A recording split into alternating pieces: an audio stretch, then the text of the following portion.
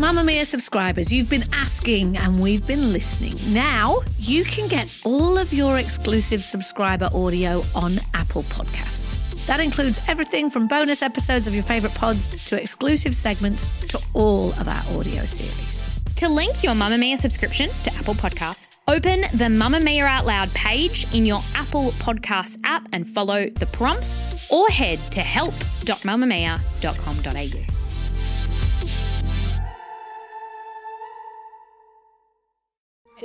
You're listening to a Mamamia podcast. Mamamia acknowledges the traditional owners of the land we have recorded this podcast on, the Gadigal people of the Eora Nation. We pay our respects to their elders, past and present, and extend that respect to all Aboriginal and Torres Strait Islander cultures.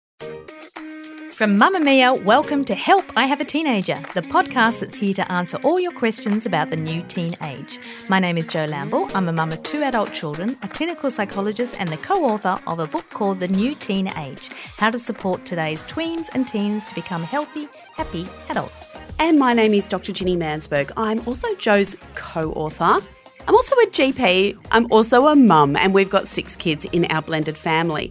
Now, on today's episode, we're throwing the usual format of the show out of the window. And that is because we have, drumroll, our first ever guest on the show, and it couldn't be a better fit.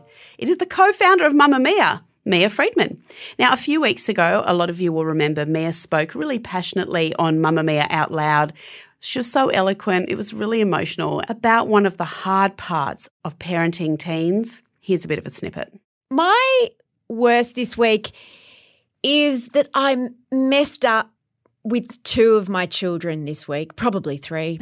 We'll find out one day in therapy in the future. But I won't go into it because their lives are theirs and not mine. But even as your kids get older, parenting is hard. It sometimes feels like the stakes are higher.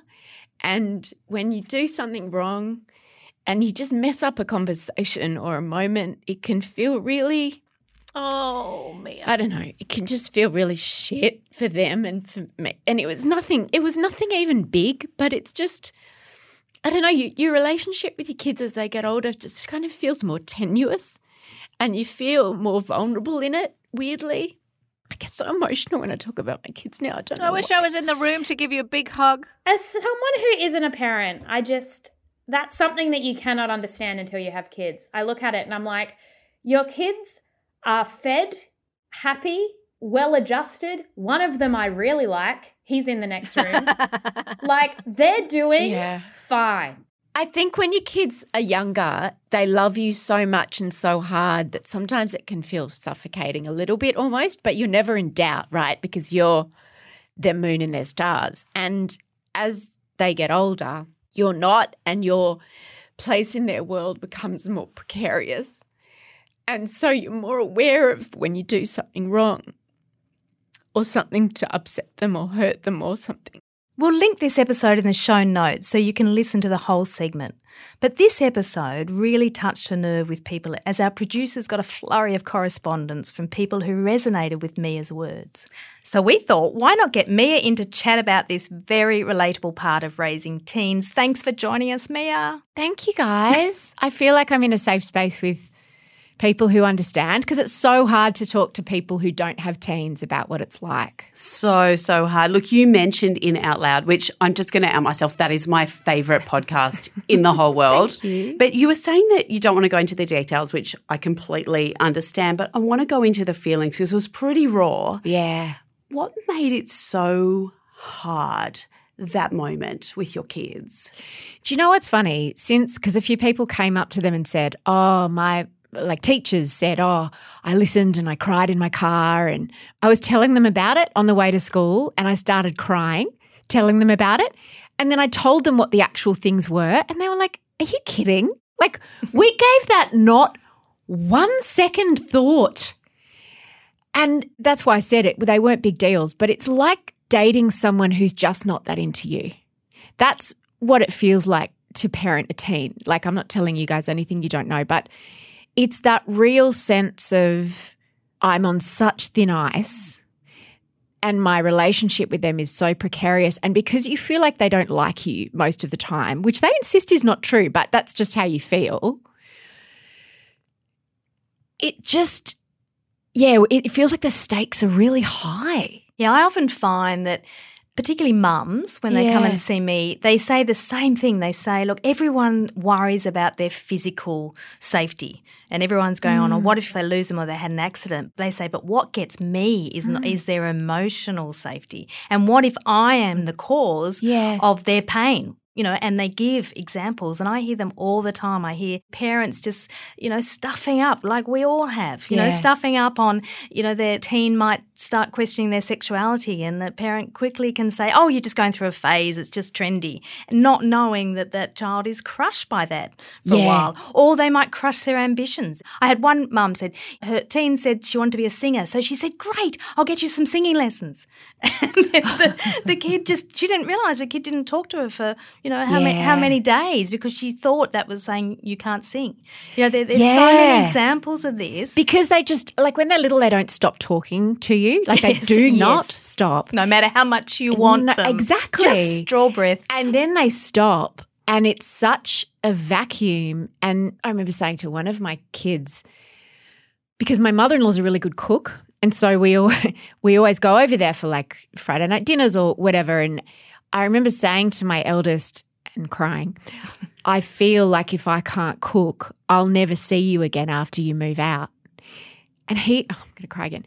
He was so shocked by that, because he said, how can you think that?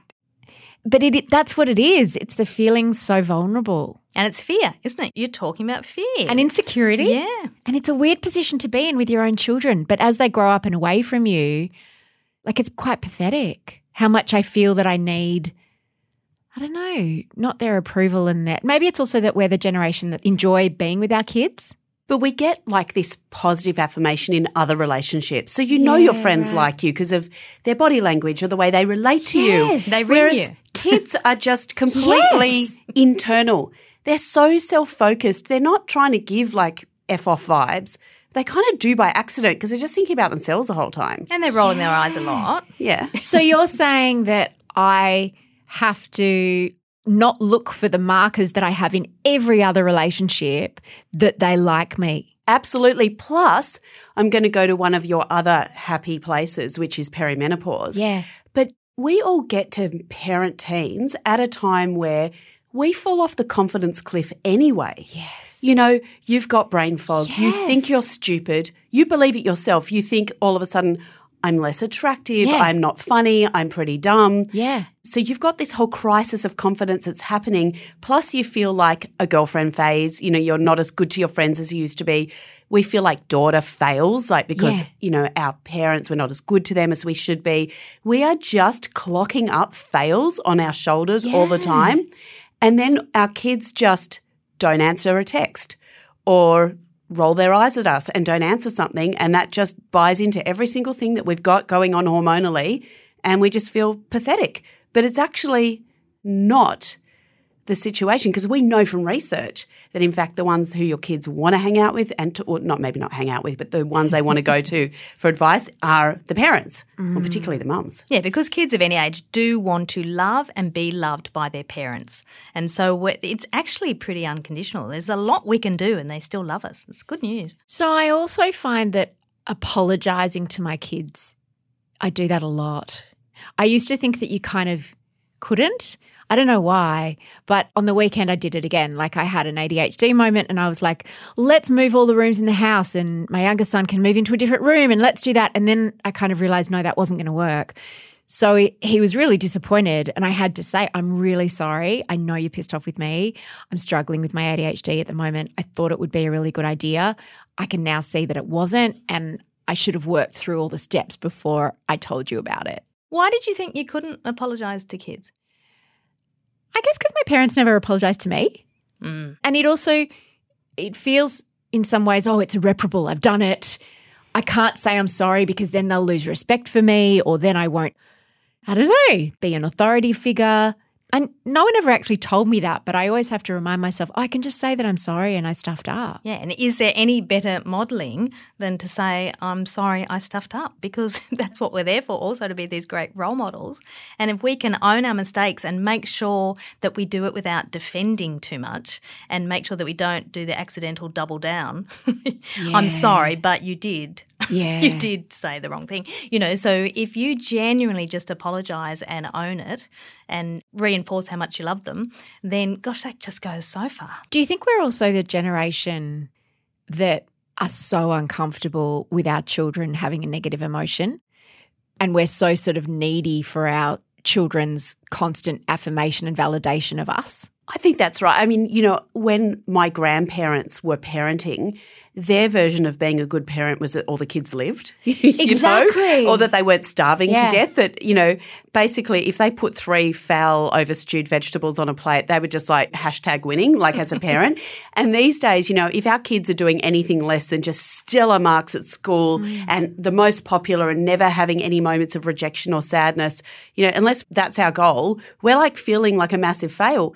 Hello, our grandparents didn't even register that on the Richter scale. They didn't even notice whether their kids were happy because they were alive. That was all that mattered. Yeah, I've got a lot of clients who seem to be really disappointed when I tell them, hey, I'm not worried about your child at all. They're fine. And they're saying, no, but you don't understand. They get really angry or really down, or they get moody or they're anxious. You go, yep, okay. And they're saying, yeah, so what do I do? Should I get them to sit? No. They're fine. It's good that they're opening up to you. It's good that they can talk. But, again, this generation, all of us, we're so worried. What will that mean? Again, I think it comes from fear because we're more aware these days, as Ginny just said. And with that awareness comes the fear, okay, what will happen? What if they self-harm? What if they take their life? What if this anxiety just cripples them forever? What if they never make it? What if? So it's actually the parents' anxiety that is making, their child, to them, feel like they're worse than they are.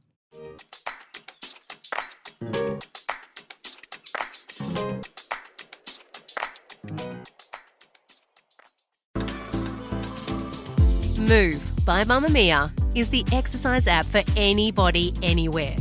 And in case you missed it, we dropped a brand new stretching collection that can be used to improve mobility and bookend your favourite sweat sessions. Mamamia subscribers get unlimited access to Move, and we drop new workouts every single week. If you're on the hunt for movement that makes you feel good, head to move.mamamia.com.au and use the code MOVE10 to get $10 off a yearly subscription. Because we're sort of the first helicopter generation of parents, can you guys give me some advice on how to handle the fact that, because if your child's not pulling away from you, you probably haven't done a very good job, or there's a reason for it. The redundancy is built into parenting if you're doing it right. So how do we let them pull away without sort of being needy and chasing them like a little meerkat, which is what I feel like sometimes I do?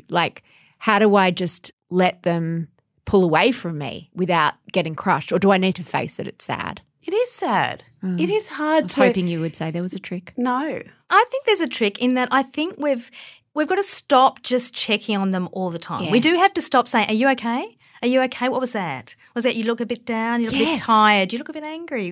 Are you angry at me? Are you okay? Have I pissed you off? Yeah, that's right. So we do have to stop doing that because remember, Mia, with any of that checking type behaviour, that's addictive. Because when we check, are you okay? Are you sure I didn't upset you? And they say, no, Mum, what are you talking about? We go, oh, that relief is fabulous. But that relief is very short-lived because we soon need that relief again. So then we'll just wait about half an hour and go, what about now? Yeah. Are you pissed off with me now? Well, I am now because you keep asking me. So, checking behaviour, but that's our job, to try and resist that compulsion to check and to let them ride through it. If you're really concerned, you want to be able to talk to them and say, this is what I've observed over the past few weeks or over the past few days, not the last few minutes. So just extend the observation period and then come in and say, okay, now I want to know if you're okay because of all these factors. And just lastly, any tips for me? I feel like lately I can't look at those for a while actually. In Facebook is 3 years ago on this day, 5 years, and they just make me cry. And sometimes people will put them in our family group chats and I'll just be like, I can't look at them because I feel so sad and I miss those little people who are gone. Is that normal? Well, that's why I don't have Facebook. So that's one way. Well, I think it is really normal, but I don't think being sad for that moment or feeling teary is necessarily a bad thing.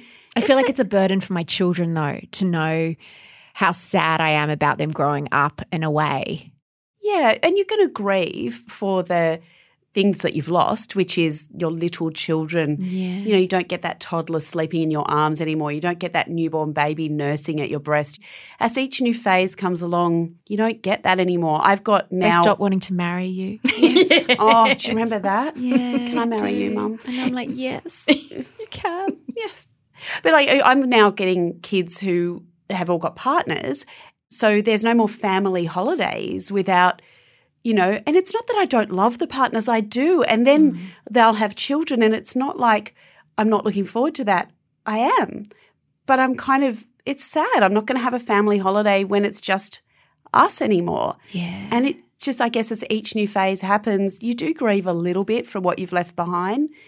But then it's exciting too, because you're watching them become these adults and they're competent, and look, you've got a son who's getting married and you're just watching him forge his own path, which is sad for what you've lost, but amazing as well. Yeah, you're But right. I also wouldn't worry, Mia, that you're giving them a burden, because it's Really? lovely that they're seeing you're upset, because what you're saying to them— pathetic. No, but what you're saying is, I love you so much and I just loved when you're around me. And what parent doesn't Isn't that say— oppressive, Joe? But it's not to say, look, my favourite time is when the whole family's together. Gosh, my mum in her 80s will still say that my favourite time is when my children are all around me. And yes, my grandchildren, their partners, but mainly my children, you know, and that never changes. I think what you just want to avoid is to put the guilt trips on them, you know. So when they do ring or when they do text you, not, oh gosh, oh that's lovely to finally hear from you. Yes. And oh wow, gosh, you actually answered this time. Just don't do any of that. Just make every interaction when they reach out just really casual, positive, and they'll do it more. Shaping behaviour, very important. If you don't do that and you don't play the guilt trips, you know, they'll be fine and they'll just know that you just love them and you're a little bit, you know, sooky because you're just a beautiful mum. Thank you, guys. Thank you. Oh, wow, that was amazing, but it is all we've got time for this week. If you have a question, email us at podcast@mamamia.com.au or submit your questions via a completely anonymous form. You'll find the link in our show notes. If you like this show, please share it with your friends and tell people about it. This show was produced by the fabulous Emmeline Peterson. I'm Jo Lamble. I'm Ginny Mansberg, and we'll see you next week.